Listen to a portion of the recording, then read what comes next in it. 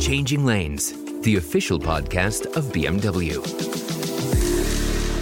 Welcome to this episode of Changing Lanes, the official podcast of BMW. I'm Jonathan Tilley, and today on the podcast, we've got a special guest for you. Head of Circular Economy at the BMW Group and changemaker in all things sustainability, Irene Feige is joining us today. Irene, welcome to the podcast. Thank you so much. Happy to be here. So we're going to be diving into some pretty hot topics, not only for BMW, but also for the environment. But before we do, for the podcast listeners that are tuning in, Irene, please tell us a little bit about yourself and the work that you do. Sure. Before I started with BMW, sustainability has always been a very important aspect of my life.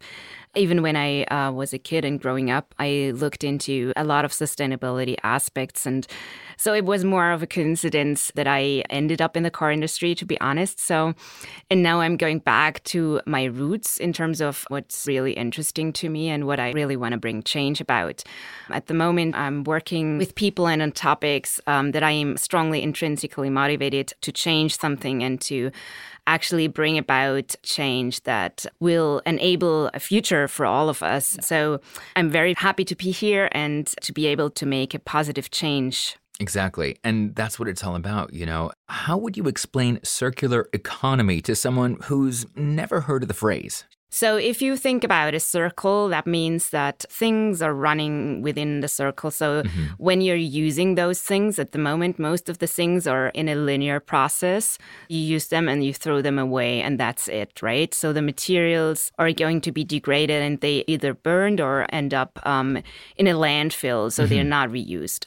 So if you want to close the circle, you will reuse these materials. So for example, when we're looking into clothes, you're getting rid of a jeans and this jeans is then kind of taken apart and they are reusing the thread to making a new jeans out of this. So you can basically do this with any material. What is important when you're doing it in the auto industry, where you have a lot of different materials assembled within a car, you need to take them apart in a way so that you're able to separate the materials.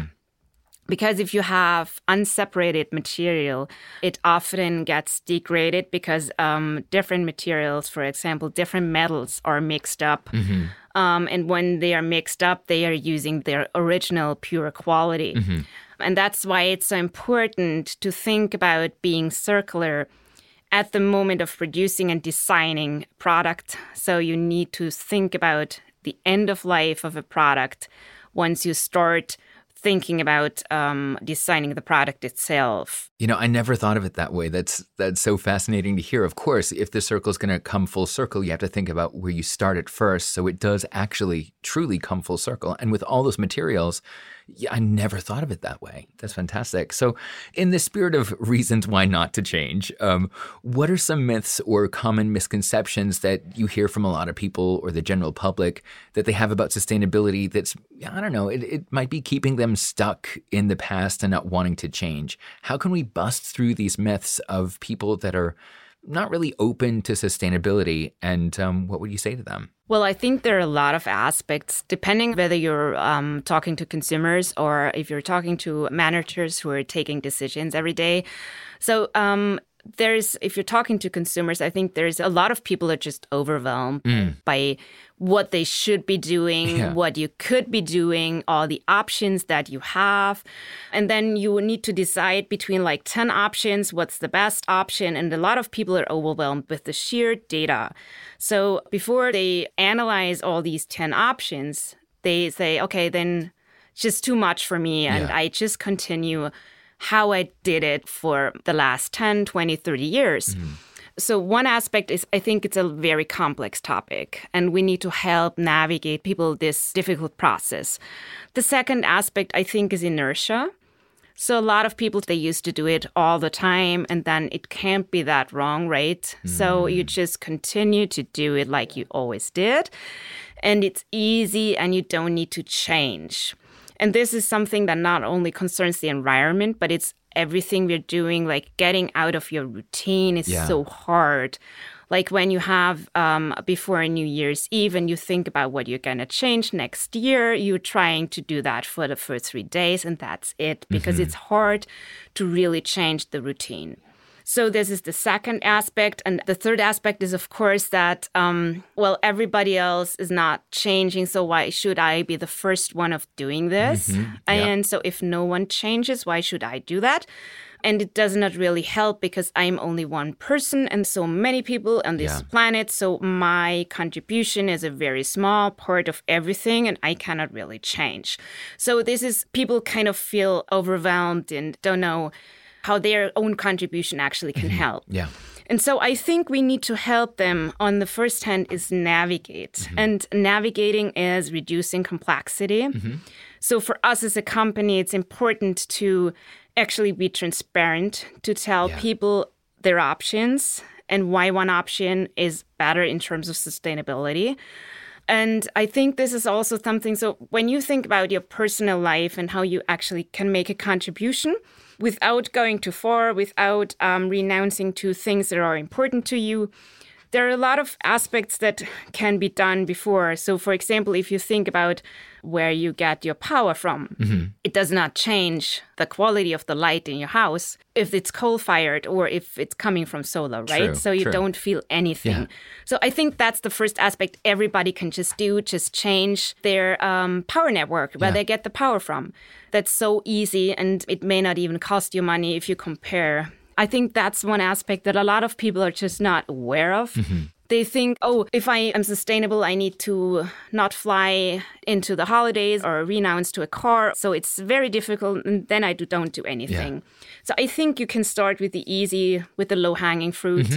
So you start with products where you don't see any difference. And that's energy, definitely. There is also a lot of which institutions you're working together with. A lot of aspects that you wouldn't feel. And you can change this very easily.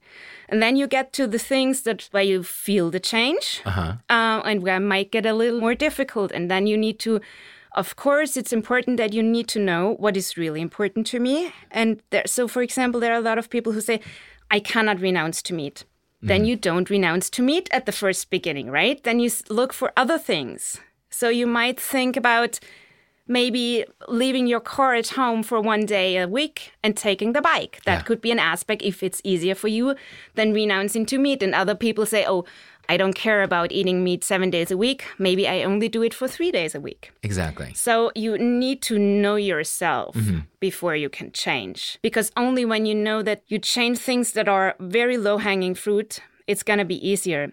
If you start with the things that are hardest... you're never going to make that. Exactly. And that's for everything in your life, right? So if you want to change, you need to really know what's easy. You start with the easy things. And once you're done with the easy things, you take the next level. And I think when you actually reach the next level, it's so much easier because you have this strong motivation. You already did A, B, C, D. And then you get to E. You feel proud of yourself. Exactly. And then it's easier to renounce to something that might have meant more to you like a month ago when you started with A, B, C, D. Exactly. And so I think it's a process of change. And you cannot expect that this is going to be overnight. And not everybody needs to change overnight. But I think we need to be fast, actually, because time is running out, right? So we really need to be fast. And everybody needs to contribute in the aspects that are not so important to them. And so this is what everybody can do. And then it comes to the question, what can we do as companies, right? And there, I think it's also very similar. We have this complex range of things that we can tackle as a company. And there also we need to actually look, where do we get the most out of the money? So if we invest €1 in CO2 abatement measures, for example, we need to take those that bring the most CO2 contribution, right? And the same with circular economy. So we try to use the measures that are cheapest first, and then we go to the harder hanging fruits, right? And this is how we approach these things. And I think we need a very strong economic approach to this, because otherwise it's going to be something that is so very esoteric and no one really takes it for serious, right? So we need to approach this topic with hard benchmarks. Yeah. We need to approach it with a hard economic logic that actually helps us steer the process in an economically viable way, because otherwise we will not be taken seriously also by the financial institutions. So I think that's important. And then also the inertia that I've been talking about for consumers is, of course, also true for companies, because it's easier to do it how you always did it. So if we always used primary steel, for example, primary steel is very easy to use because it actually can nearly do everything with it, right? So you don't need to look into the specification of the material, in what ways it's slightly different than the primary material. Because if you have reused steel, it could be contaminated with other metals. And then, of course, it changes its quality. So you need to look at it very specifically, and you need to look at what you exactly can do in the car with this material. Exactly. So it gets much more complex. But you need to have the courage to actually approach the topic. The awareness and the courage, and not feeling that overwhelm, right? Exactly. That you're speaking about. That's fantastic. I'm just so enthralled with everything that we're diving into, where all those small examples that I go, oh yeah, I never thought about that. Where do I have my insurances? Or even here in Germany, 10 years ago, 15 years ago, the whole transition to, people having their cotton bags with them to go grocery shopping and they don't have to buy a new bag. Now it's standard, I always have my cotton bag in my backpack whenever I go and grab something. So it's just something that we've adapted to, and it's better for the environment.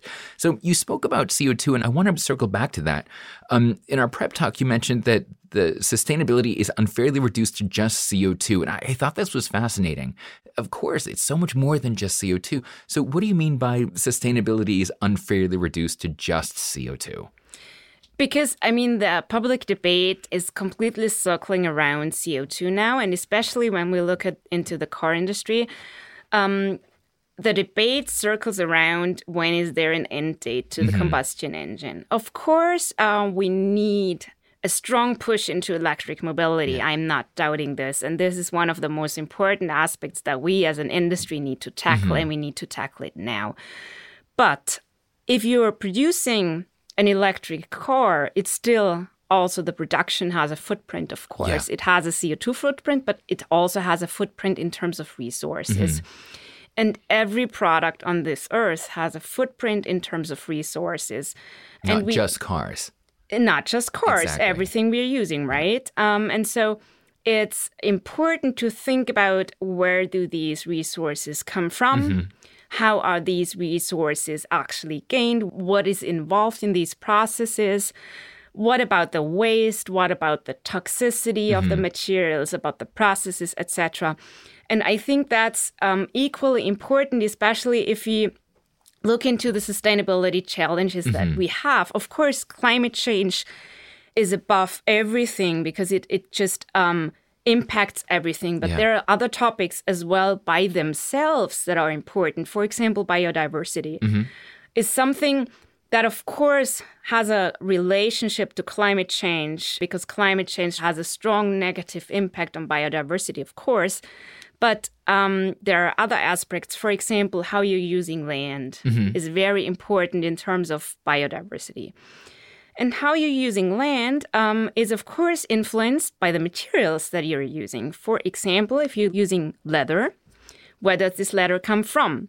You need to be very careful where the cows for the leather production actually where this range is, where this farm is. And if this farm is in a territory where you have rainforest, for example, then we know about all the problems involved and about the problems with biodiversity and also with climate change again. So it's a very complex topic. And so it's very important, even if you think about where the leather for your car seat comes from. Right. And there you see how complex this is. And so we are trying to find alternatives to materials that have a very high ecologic footprint, like, for example, leather. Leather is very CO2 intensive, but it also has issues with biodiversity, land use, etc., that we need to closely monitor. Yeah. So it's very multifaceted. Do you think that we're wrong to just focus on the CO2 that a car is producing while it's on the road?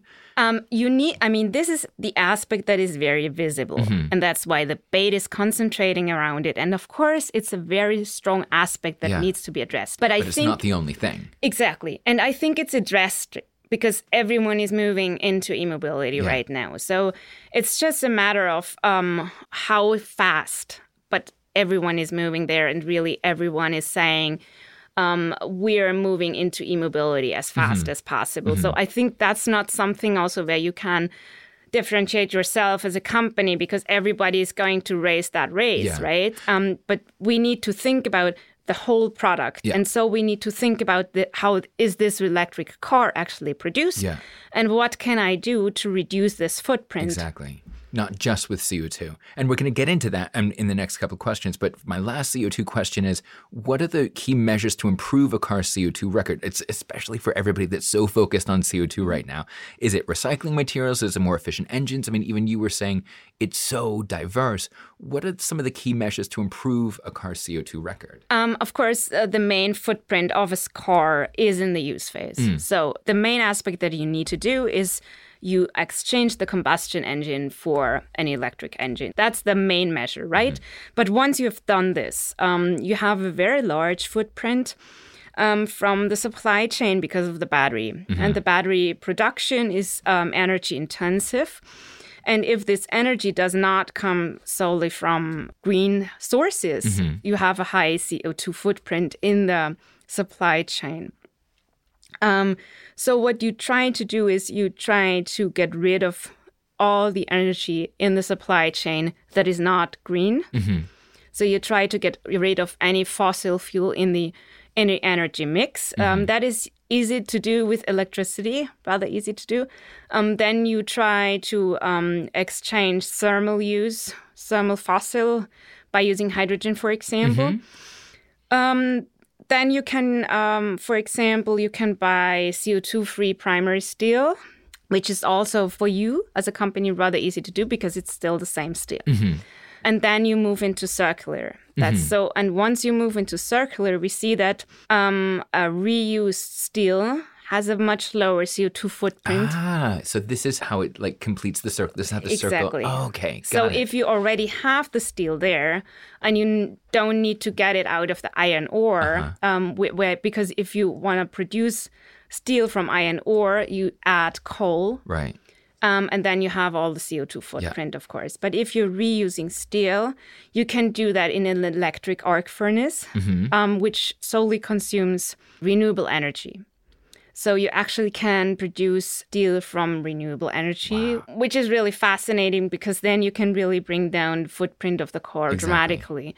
For example, if we look into aluminium, which is actually very easy to use as secondary material, there you have, if you use primary aluminium versus secondary aluminium, you have a footprint versus 5-2. Oh, wow.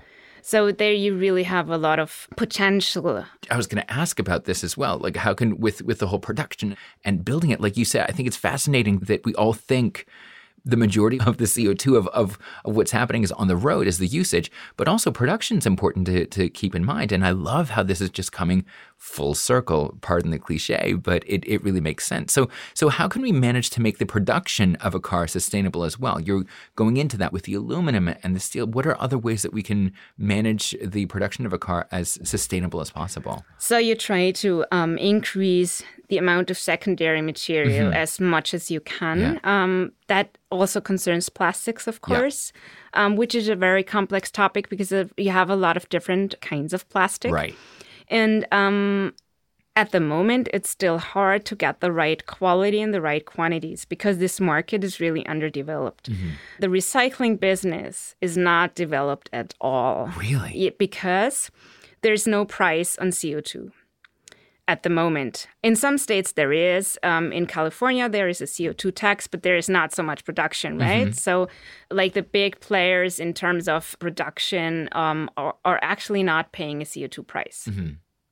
So the steel industry in Europe, for example, despite in Europe we have a price on CO2, which, for example, an energy company needs to pay, or also BMW's production pays, but the steel industry doesn't because they have exemptions. Wow. Because the European Union is trying to protect the steel industry from other industries like the Chinese steel industry, for example, who does not pay a CO2 price. Of course, and Chinese steel is extremely CO2 intensive because it's from old coal-fired power plants and also from inefficient production sites. But also in Europe, we're not so much better. We have a lot of steel production that is still coal-fired. Actually, in the US, you're so much better. You have a steel sector that is rather advanced. You have a lot of electric arc furnaces in the US, so that's interesting. But coming back to the recycling business, because there is no price on CO2, a recycler does not get a lot of money for its materials. So he does not have an incentive to actually invest in a really industrial scale recycling business that is able to separate the materials. So if the recycler does not get a lot of money for what he's producing, there is no incentive for... What's the point? Exactly. And so, but once there is a higher CO2 price, and there's going to be, that's what everybody's telling us, that there's going to be a CO2 price in all major markets by 2030 for everyone to pay, so also for the steel industry, for example. And this means that a recycler gets much more money for its material because there's going to be a strong demand for low CO2 intensive material, so for secondary material. And that's why we're sure this business is going to develop strongly, and it's going to be easier to get recycled stuff in a better quality and in better quantities than today. Wow. So we hope this recycling business is going to develop strongly. That's amazing. I never thought of that, the cost of CO2. You don't think about this, do you? I never thought of it this way. So that's actually the reason why we throw away so many things, because there's no price on CO2. Wow. So every product has a CO2 footprint. Yeah. And you wouldn't throw it away, or you would try to reuse. If it was worth something. Exactly. Yeah. Wow, that's a big aha moment for me. I want to circle back because you mentioned it a little bit about the difference between an electric engine and a combustion engine. So if you compared sustainability records, what major differences are there between electric and combustion cars? Yeah. So we had one major difference already addressed, which of course is the use phase and the CO2 footprint, which of course is so much lower for an electric car, even though its supply chain is a little worse than from a combustion engine in terms of CO2, but that's made up in the use phase, no matter what kind of dirty energy mix you might be having, because the efficiency of the car is so much better for an electric car. It's around 90%. And for a combustion engine, you don't get higher than 40%, even for the best diesel engine you can have. And that's why even if you have a dirty energy mix, the electric car fares better in terms of CO2 over the whole chain. But then if you look into the materials that are used, of course, there are materials used in the battery that need special attention. For example, where does the cobalt come from? But these aspects actually can be addressed if you are sourcing these from mines that you're working closely together. So we are working closely together with cobalt mines, for example, and we actually know how they are producing. Wow. So it's not like we are only buying the batteries from someone who is again buying the cobalt from someone. You're at the source. Exactly. And there we control the conditions of how you get these materials. So I think you can, when you know that there are problematic materials involved, you try to control the supply chain, and then you're pretty safe in terms of what is happening there. That's fascinating. So even for the podcast listeners that are like, yeah, that's nice. And okay, those statistics are good. But, what about a combustion engine being more sustainable than an electric engine? Is it still possible? I see how the resistance to change, not wanting to change, and always go back to, like you said, it's a little bit overwhelming. We're not used to it. It seems too big and too complex. So we'd rather just stick to what we have. And that question of, can a combustion engine be more sustainable than an electric engine? It might come up. So what do you have to say about that? Absolutely. I mean, there's often this argument around, is it really better when it's a coal-fired power plant? But this question can actually be very easily answered. Yes, it is. It is better in any market that we are talking about in terms of CO2. And when it comes to the supply chain, this is something that the producer, this is us, needs to address, needs to make sure that it's a clean supply chain and that is reliable. This is, of course, a bit more difficult for the electric car because there you have more of these problematic materials, but you need to control them, right? But this is the same actually for a combustion engine as well. So you always need to know where your supply chain. Exactly. And always trying to make it better each time. Exactly. Yeah. No matter whether it's combustion, whether it's electric, always getting better. Exactly. And so these arguments that electric mobility is problematic as well, that sometimes seems to me a little like, something new is coming there and we're going to find something that actually kind of tries to explain why it's not so good. Find the fault in it. Exactly, exactly. So another question that I have is how much has the production of cars changed to meet today's standards? Or do you think it's not changed that much compared to the past? Well, it's changing dramatically, right? I mean, just exchanging the engines is a very big... Massive. That's massive, right? So it changes the whole value chain, actually. So as it changes the whole value chain, of course, also the way the car is actually produced changes. And then when it comes to what kind of materials you're using, that's also a very big change. If you're thinking this closed loop, as we call it, we call it closed loop if you close the circle, so to say. And there, getting back to our example from the beginning, when we think about closing this circle, we need to think about the timelines that we're talking about. So when we design a car today, this has its start of production usually in 6 years from now. Then it's going to be produced for another 6 years. Then we are at 12 years. And then it has usually another 6 years where it's going to be produced. So we're just talking about 18 years. And then we're talking about 18 to 20 years when it's in the market. So we're talking about 40 years right now. So when we think about end-of-life design, we're thinking about a car that is going to be dismantled in 40 years from now. And that's what makes it so challenging because we do not know how the recycling business is changing. Like you said, 2030, the CO2, will there be new laws? This is such new land and everything's evolving so fast and then the 40-year lifespan and then closing the circle. I mean, it's a lot to think about. Absolutely. And the only way you can navigate this is if you really know where you want to go, right? So if you know what your vision is, and if your vision is that you want to use as little new primary material as possible, then you know how to address this, because then you have this vision of using as much secondary material as possible, and then you try to do everything to come close to that vision, right? Every year, every step at a time. And this is how you approach this process. If you only say, I'm trying to project how regulation is going to be, and I'm only doing what regulation is demanding from me, then it's going to be very complex because I will have a regulation in the US, I will have one in China, I will have one in Europe. It's going to be a very complex thing to navigate.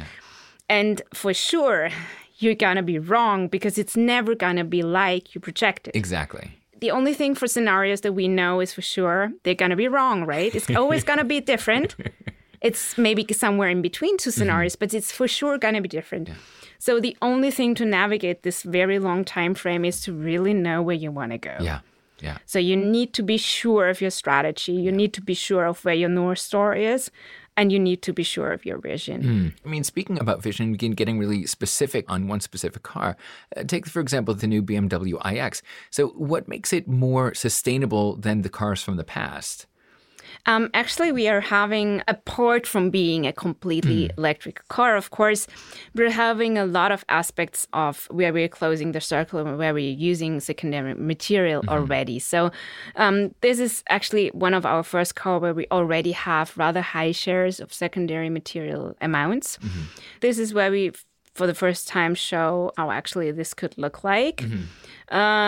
But then we're going much further with our new architecture, which is going to be launched in 2025. And there we're taking this even much stronger. And at the moment, we're looking into how far can we go from a technical point of view and how far can we go from an availability point of view.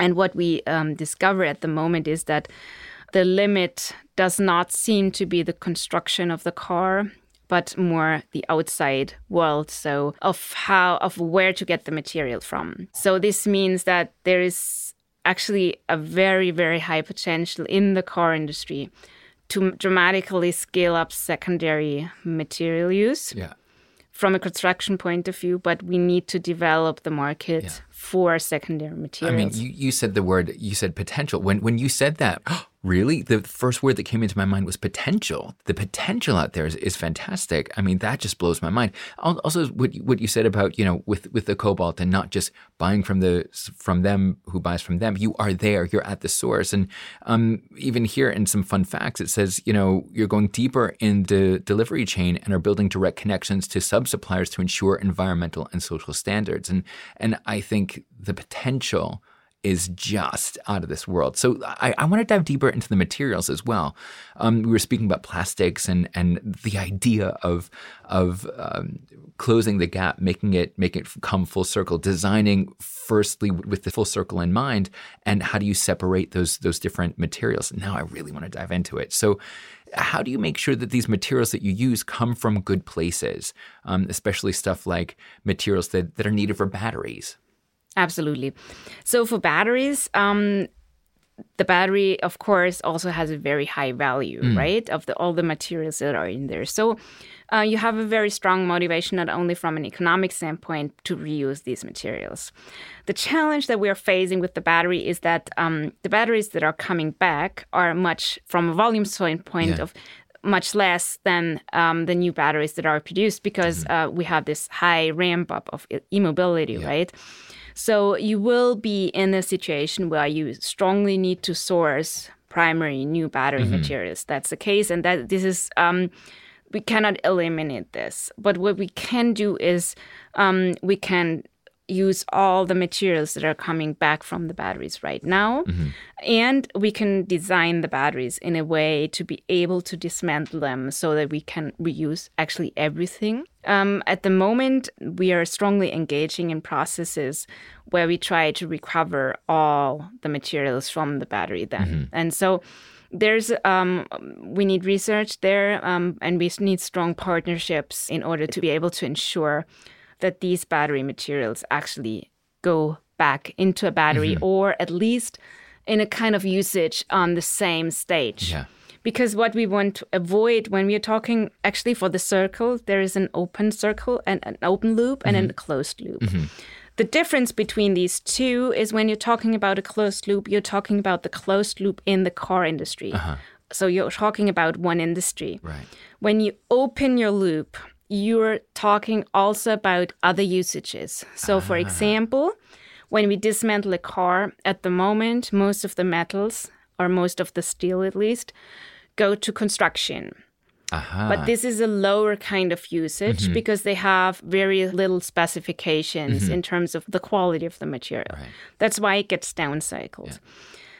But this downcycling, of course, has a limit to it. You cannot further downcycle then. So if the construction industry wants to reuse this already downcycled material again, there you get into the limit because once you have it's contaminated up to a certain point, you cannot use it even in construction. So what you need to try to do is to keep the material flow on the same level as long as possible. So you try to close the loop within your industry. And that's what we try to do when we think about end-of-life design, so that the steel that we are using is going to be used in the car industry again. Doesn't matter if we as BMW are using this, but we as an industry, so this could also be used by another car manufacturer. So the closed loop is not a closed company loop, but it's a closed industry loop. Yeah. That's what we need to be looking for. This is going back to our original, the chat about, oh, it's overwhelming. How can I be I feel like I'm the only one. Just hearing this from you and understanding the closed open loop and keeping it closed within the industry, that gives me so much inspiration to be like, I don't feel like I'm the only one doing my thing of trying to be as sustainable and environmentally friendly as possible. This is so great to know, especially for the podcast listeners that didn't know about this. So we spoke about batteries, we spoke about steel. Let's talk about leather for a second. Mini has ditched leather for their cars for the future. Will BMW be doing the same? We're working in that direction. We are strongly looking into alternatives. So before we can ditch that, of course, we need to see what kind of alternatives we have. Yeah. We need to see how the production of alternatives can be scaled, because at the moment, a lot of very sexy alternatives are very small scale, right? Yeah. So you need to have companies that are able to produce this large scale, industrial scale. And the second aspect is that you need to look also into the footprint of the alternative. Yeah. You don't want an alternative that is toxic or anything. So you need to manage that risk. For that, that's not a big problem, but it's an issue for all the materials, right? And if you're looking into biomaterials, for example, so if you're looking for substitutes for leather, we're probably going to use bio-based stuff, because you don't want plastic, right? As an alternative. You don't want fossil-based plastic. So we're looking into bio-based, and there you have a lot of different options, like your unlimited options, so to say. And actually, it's not only us moving there. So the textile industry is doing a lot. So also players that you would not expect to be there, like fast fashion companies, are declaring to be completely circular by 2030. So I'm sure a lot of innovation potential also in other industries is moving there. And this, of course, helps us, because if a lot of other companies are looking into leather alternatives, there are going to be very good alternatives. Yeah. If we're the only ones, then it's only us exploring this. And so I'm sure there's going to be a lot of different materials that are either bio-based or there are recycled materials by 2030 that can be used in the car industry, but also in other industries. So that could be closed loop in the fashion industry and also in the automotive industry as well. Absolutely, yes. Wow, that's pretty cool. And, as a fun fact, we identified 38 critical raw materials that we take special measures with. And just hearing that number alone, it's like, okay, it's not just leather, steel, aluminum. There's so many different factors that you're working on that really trying to make every single car that's produced even more sustainable than before. Absolutely. Fantastic. Absolutely. So let's talk a little bit about more reasons to change. I mean, I know for me, this has just been so eye-opening, but for the podcast listeners that might still be on the fence, okay, production might be one thing, but you kind of need people to drive the cars as well, right? So what are the most important things, me as a car owner and as a driver, that I can do to improve the sustainability of my car, like in usage? How can I, as a driver, help make a change when it comes to sustainability? So when you already own an electric car, then of course it comes to the energy mix that that you're consuming. You should look into your energy provider and see if it's a green energy provider. If not, you should think about to change this, because only when you know where the energy is coming from, you know how green your footprint in the use phase is, right? Exactly. So that's one thing. I think if you already own an electric car, it's only consistent to actually consume green energy, it makes more sense, right? Yeah. Exactly. So that's what you said in the beginning as well. Do you know where your energy is coming from? Is it green? That's something that's really easily done. It's a phone call away or an email away to make that change. Exactly. And so, and when you own the electric car, it's only consistent to have that either from a green energy supplier, or if you're in the position to actually also produce your own energy. I think that's also a very smart way, because the more decentralized the energy mix is, the easier it is for the whole system to change. So we not only need people to consume green energy, because in some markets like Germany, it's going to be a challenge. It's possible, but it's going to be a challenge to completely have green energy. But the more decentralized we are, the more people that are producing their own energy, the easier it gets for the whole power sector to change. Exactly. And then you also think about the heating system in your house, etc. And so that's a whole complex of things. So when you've changed the energy that you're using and maybe also the heating system, actually a lot of energy is consumed for heating. Yeah. And I just discovered the heating sector in Germany is so fossil-based still. Really? When we think about using heating systems from solar power, there is a payment that you get back on your investment. You don't get that on the market right now. Yeah. So, but it still seems like having a heating system is so much cheaper to build, right? Than but in the long term. Exactly. And this is something that you also need to think about when you think about the decision between combustion engine and an electric car. Of course, at the first sight, it might be a little more expensive, but actually the cheapest cars, even at the moment, if you're looking total cost of ownership, the electric car is usually cheaper.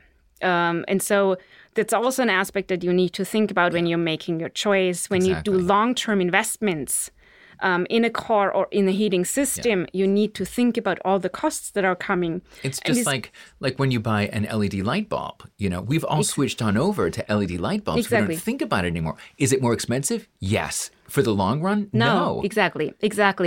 We're still getting accustomed of thinking in these long terms, right? So always when you make a long-term investment, you need to think about which costs actually are coming towards you. 100%, yeah. And this is also the same for the CO2 price, because the CO2 price is not only going to be paid by the steel industry.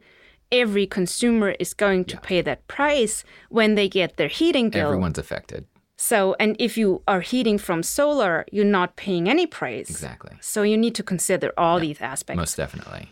I mean, in our preparation for our conversation, I read that BMW doesn't see sustainability as a sacrifice, but rather as an additional joy factor. I mean, I just got a little bit of a joy factor making that connection with the LED light bulb, and like, whoa, if we can do that, we can do so much more for the auto industry. So indulge us. Can you explain a little bit more about the joy factor in sustainability? Of course. I think we've already also touched some of these aspects. When you just think about the materials. Yeah. And the world of different materials is so fascinating, especially if you think about bio-based materials. The texture of how it feels is going to be so different than from something that is artificially produced. And so when you touch bio-based materials like wood, for example, that has a so different feeling to it. And you can do so many different things with bio-based materials. And I think that's going to be the fun factor, actually, of exploring these new materials. Oh, really? The texture? Texture, look and feel, but it's also the smell, right? Yeah. So I think a car that has a much higher share of bio-based materials will smell differently, totally differently than right now. And so we're also exploring these aspects of texture, of smell, of how it feels, and of how the whole experience in the car is going to feel. So if you're surrounded by biomaterials in the car, that feels differently than it does today. Yeah. And so I think there's a lot of that is going to be changed. And what I can promise is that you're going to see those things in the coming month of what we are going to present in terms of materials that are either secondary materials. Really? There are a lot of things that you're going to see that we are presenting in terms of biomaterials and secondary materials. Wow. So you say in the next couple of months, but let's take it even further. You know, in the next 5 to 10 years, let's jump into the future for a little bit. What do you think is on the horizon? What will have changed at BMW if we did the exact same talk again, if I asked you the exact same questions, but in 5 to 10 years from now? In 5 to 10 years, we will, of course, be much further in terms of the development of these materials. We will know how they look. We will see how it actually feels. But then we will also reach some challenges, right? Because now it's easy to change because there's so much potential. Right. But if you're already at a secondary steel share, then you're reaching limits. Yeah. And this is where it really gets then interesting and fascinating. And then I think you will see the companies who are really innovative and who really make that last mile, because that last mile is going to be the most difficult mile. Yeah. It's going to be the most difficult in terms of construction and in terms of thinking, of actually daring to go different roads. You say the last mile. Anybody that's run a marathon, I haven't. My goodness, I've done a 10K about 10 years ago, and that was tough enough. But from what I hear is, you have the 26.2 miles, and you do the 26 miles, but that 0.2 is the hardest ever. And that makes sense in this example as well. That last bit is going to be where the real challenges come. All right, so as drivers, in the future, in 5 to 10 years from now, how will things have adapted to those changes as drivers? So I think what we are going to feel is that the car is probably going to feel differently from the interior, from the materials. And of course, driving an electric car is very different from driving a combustion engine. And everybody who's already done it knows about the fascination of driving an electric car. So I think this is different. And then, of course, driving an electric car is going to be so much cheaper in the use phase. So this is also an aspect that, of course, influences the usage. And there we will see how much actually usage goes up because it's going to be cheaper. Yeah. And there we also need to think about how we're intelligently using this advantage, so to say, and where we really need the car and want the car, and where we actually might have substitutes like bikes or something else. So I think the car has a very important position in the mobility mix. But we need to intelligently think of which aspects of the mobility mix are for the car and for whom, and who actually needs the car and wants the car, and who actually does not want to use the car. From our analysis that we've done in different cities, we see that there are people who are using a car but who don't want to use a car. They are just using it because there's no real alternative to the car. And so what we need to have is a transportation system that gives people who don't want to use a car the options of using something else, and a viable option, because it's not an option if it takes you double the amount of time, but you can use it, but it's not an option, right? Exactly. And so I think that's also an important aspect of giving people the choice, a real choice, because there are so many places on this earth where you don't have a choice. That's true. Yeah. Yeah. Oh, fascinating. All right, last question, and let's wrap this up in style, especially with choice. We have our choice as people of this earth and trying to be more sustainable and making the choice to change, and the reasons why not to change and the reasons why we should change. So what would you say to someone who's on the fence about changing their mentality or daily routine to a more sustainable lifestyle? What would you say to them to help them change and make a more sustainable choice for themselves and for others? For everyone who's reluctant, and I'm also at times a reluctant person when it comes to change in some areas where I don't want to change, it feels good having changed, actually. And this is something that we need to think about before the change. How good it feels once you've done the changes and once you have endeavored on that journey. So before starting, I think it's always good to envision the end point and where you want to be. And there are a lot of aspects also in terms of sustainability that go in hand with other aspects. So, for example, when we think about substituting the car with the bike on some days a week, there's also the body aspect, the health aspect, of course, and being out in nature, etc. And so if you find aspects in your life where you can actually reach 2 or 3 goals at a time, I think those are the things that you should be changing.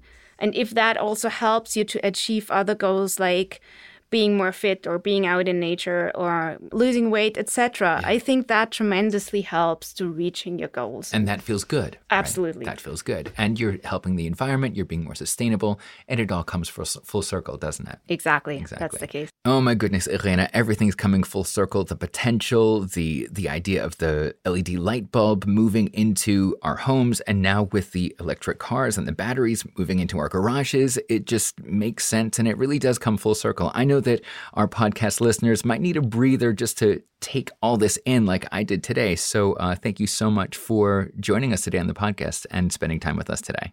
Thank you so much. And thank you to our podcast listeners for listening to this week's episode of Changing Lanes. Now, if you enjoyed this episode, I'm sure I did, please make sure to subscribe to our podcast for future episodes, and to dive even deeper into all things BMW, head on over to bmw.com to learn more.